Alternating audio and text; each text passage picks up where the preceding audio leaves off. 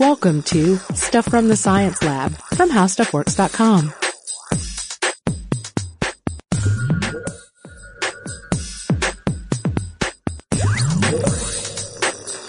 Hey guys, and welcome to Stuff from the Science Lab. This is Allison Loudermilk, the science editor at HowStuffWorks.com.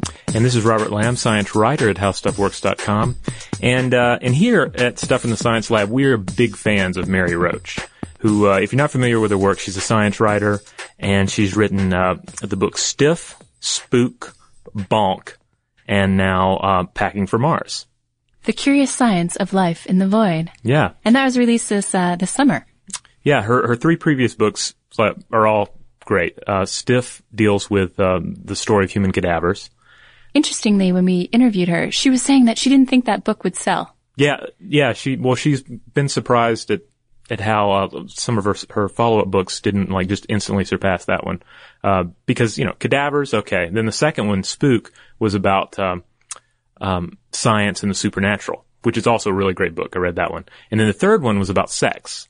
Bonk. Right. And she was sure that one was going to be the big, the one that's going to be even more of a hit. But Stiff has remained like the colossal bestseller of her work so far. And they're all great. Yeah, we highly advocate reading them. So we did have the chance to interview her, and we're going to share some of that interview with you guys today. So I thought one of the things that she did really well is just kind of breaking down the mythology of the astronaut and making astronauts into just regular old humans. Here she is talking about the first astronaut she met. I remember my first astronaut. I was down at Johnson Space Center, and I'd never met an astronaut, and it was this guy Lee Moore, and he's just this regular guy. He's wearing kind of a Hawaiian shirt and chinos and brown shoes, and I was like, I'm going to meet an astronaut. And I meet this guy, and I'm like, oh my God, they're just people for starters, So the whole mythology just doesn't. You meet them, and right away you realize they're just people, and then you start to learn about what they go through, all the things that you were saying, plus some of the the kind of worrisome physiological changes, and it very quickly ceases to be this high glamour job. Yeah, and then you asked her if there was one particular example of a space absurdity that really just made her decide, this is my next book. This is what I'm going to explore next. I think there was that paper I came across fairly early on when I was pretty sure I was going to do it, but not entirely sure. I came across this paper from 1964 on space nutrition and related waste problems, and it was these guys sort of thinking outside the box about Mars, and they were, because it's a 2 to 3 year mission, and food you can't pack lots of delicious food and launch it for a crew of 6 for 3 years. So they were thinking we could create clothing out of edible keratin fibers that they could wear for a while, and then when they were done wearing it, they could eat it. And then there was the guy who was saying that. They could actually be eating pieces of the spacecraft. We could, use edible proteins for some of the interiors that we won't be needing after we've, been on the surface of Mars. When we're coming home, we'll just eat that module, and just this sort of plus the very, very extreme recycling that would have to be done in terms of drinking your own sweat and urine. I think at that point I was like, this is Mary Roach country. So of course we had to ask her if she was a space geek going in to writing the book, or if she became one in the process. And it turns out she was a little bit of one beforehand, but in writing the book she found herself watching NASA TV all the time. So here's what she had to say about that. I was a little bit of a space geek. I never watched Star Trek, and I wasn't a science fiction reader, but I did a story for Discover magazine years ago where I went to the neutral buoyancy tank, which is it's like the size of the Gulf of Mexico. It's not. It's huge, but it's this huge swimming pool that they submerge pieces of the International Space Station and then have the astronauts rehearse, really a dress rehearsal wearing their actual suits, rehearse all the moves that they're going to do. And I remember just being kind of overwhelmed by the delightful geekiness of it all. And, and I am kind of a geek. So NASA was kind of the magical kingdom in a way. It was like, wow, look at all this stuff. There's just all manner of things you never would imagine existing are down there. We were talking about how the public's perception and enthusiasm for space exploration has kind of waxed and waned over the years.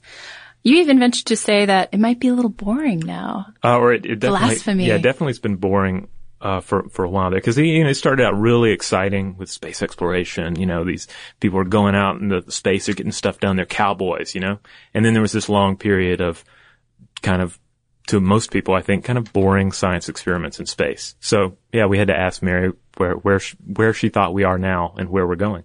Yeah, and how we could turn things around for space exploration. I think we're at a point where we could turn it around and make it not boring by going somewhere new. I think that the moon base the plan to go back and send people for 6 months or more to live on the moon, I think just because it's the moon and people feel, the general public feels like, well, we've been there. We went there 7 times.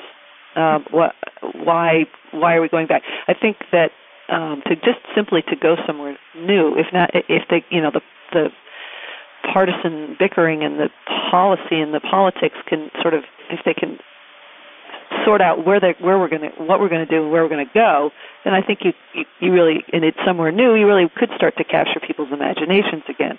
It doesn't have to be Mars. I mean, a near Earth asteroid, just something that is different and exciting for people. I think it's still, even when we were in orbit, a lot of really, really interesting, cool stuff was going on. It just doesn't always get reported that way or reported at all.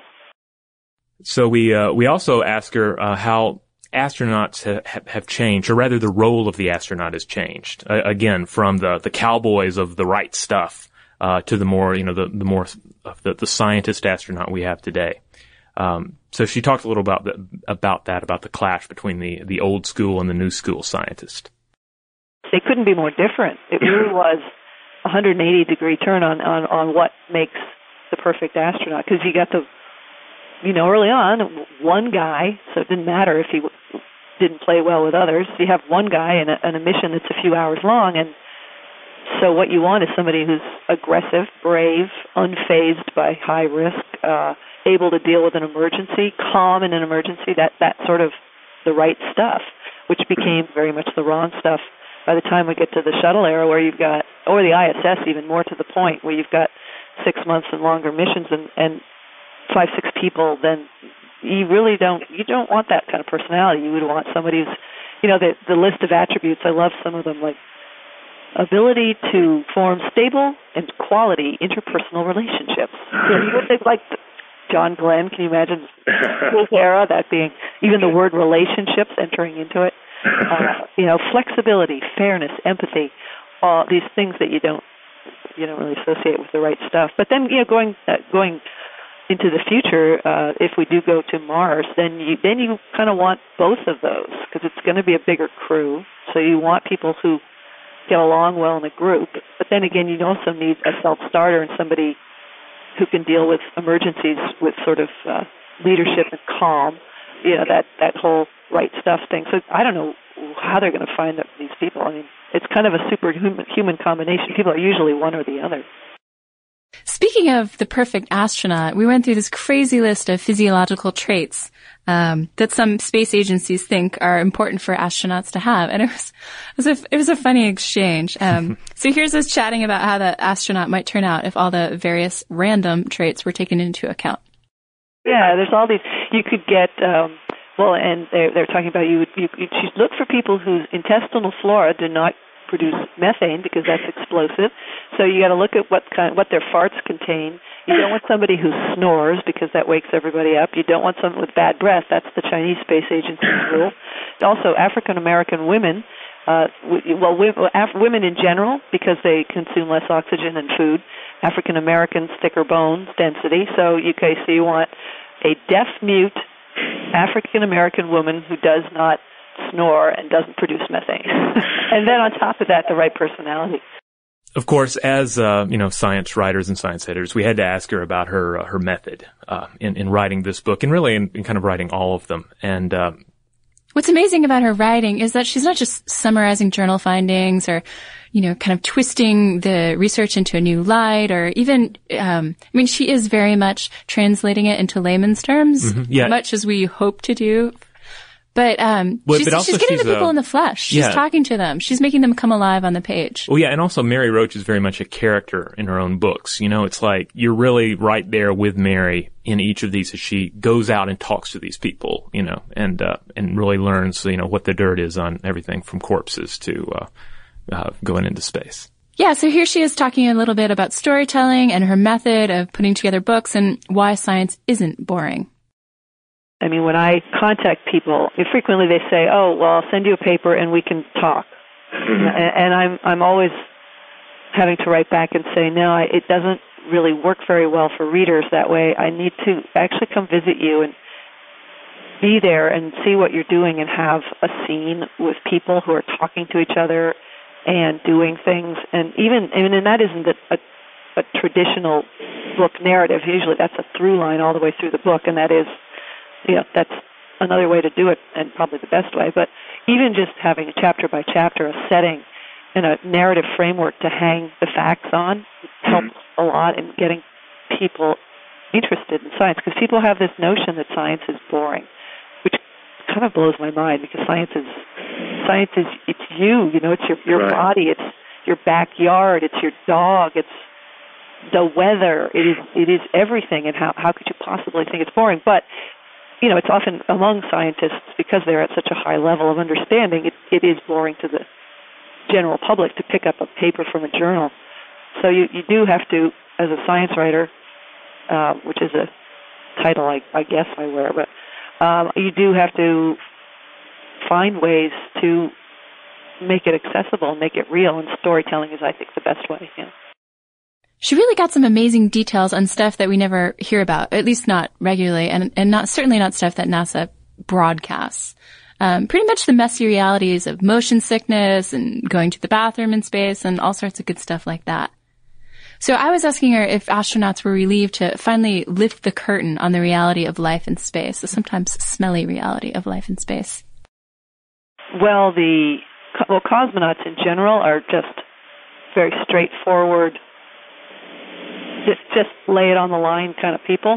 There's less concern, I think, about what is the proper thing to say, maybe. So just culturally, they're a little more freewheeling in their conversations. And in fact, I was surprised by, if you sit down and have a conversation with an astronaut, even an active astronaut, not retired. It's always easier when somebody's retired. But and you talk about a range of topics, not just sex and poop. If you're having an interesting conversation about larger issues of space exploration and challenges, and you eventually make your way around to something like that, that's fine. I think what bothers them is when you specifically would request, if you were to request an interview specifically about sex in space, because that, I think, to them it's kind of insulting in a way, like that this is the most interesting thing that the public can find. When they do what they do, and a lot of the research that they do, and it is interesting in its own right. And so I think it's frustrating when people only ask about those things. So if you bring it up in a larger context, they're fine talking about it.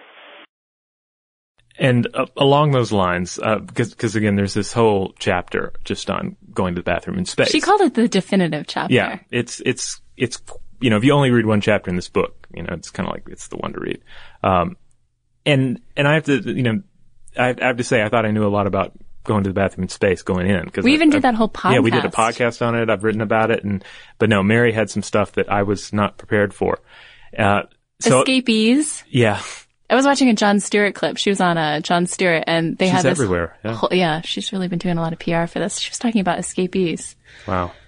So I had to ask her which she thought was grosser, a phenomenon called fecal popcorning. Oh, that still gets me every time. Or the fecal glove. So here we go. Here's what she had to say about that. I think if you're a dog owner, probably not that big a deal, because it's really like, those people who go walk down the street with a New York Times sleeve plastic newspaper sleeve and pick up their dog poop, turn it inside out, done. No big deal. So I would imagine somebody who's used to that wouldn't. I mean, it is your own material, which is a little unusual, but I think that the issue with the shuttle toilet with escapees, as they called it, with little pieces escaping and making their way around the capsule or the module or the shuttle, in this case, is very distasteful. I mean, there was a mission, I think I mentioned in the book, where there was sort of dust because the material is sort of quick dried, and the dust would, when the dust came out, you're inhaling that, and that's a disturbing, and also you don't necessarily want that in your lungs.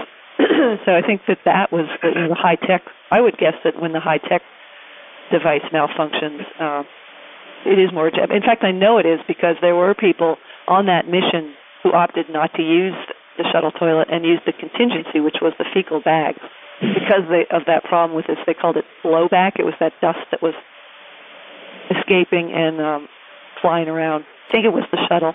Perhaps it was the ISS. But either way, they preferred to deal with the indignities of the fecal bag than to be inhaling that stuff. So that pretty much wraps it up, but I do want to end with Mary's take on the future of manned spaceflight. I would love to see a manned Mars mission, partly because, this is something I didn't realize before I did the book, but every program has kind of been preparing for the next. Like Gemini was just flat out working out the kinks for a moonshot. It was like, let's practice docking in space. Let's see what happens to two people's skin if they wear spacesuits for 2 weeks without a shower. Let's figure out all the steps here in orbit, and then we go onto the moon. So Gemini was preparation for Apollo. The International Space Station has been this 10-year exercise in global space cooperation, all these different nations communicating, participating, lending expertise and funding. And the whole aim of that was to prepare for long-term space, life in space, which was the whole idea there was getting ready for Mars. So to stop now seems like, well, what was all that about? What was the past 50 years about if we're not going to go on to Mars? So, I mean, I know that's not, obviously there's budget issues. It's very expensive. I would love it to be I'd love to see it, an international effort where a lot of different nations are contributing money and expertise, and also just everybody on the planet would be watching. It would be kind of an amazing event for the world to witness. So, it makes me kind of sad.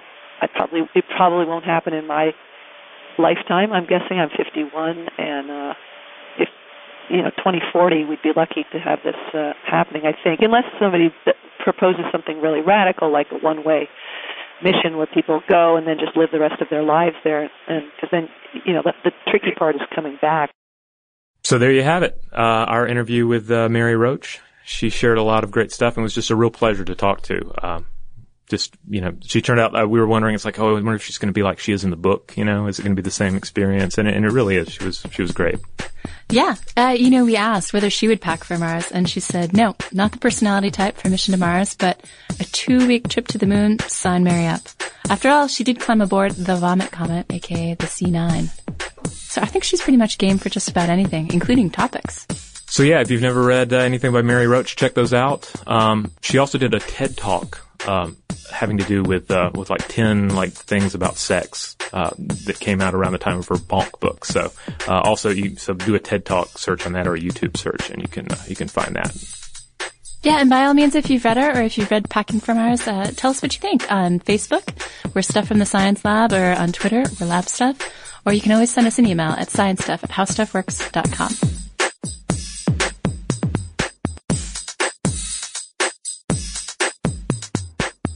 For more on this and thousands of other topics, visit howstuffworks.com.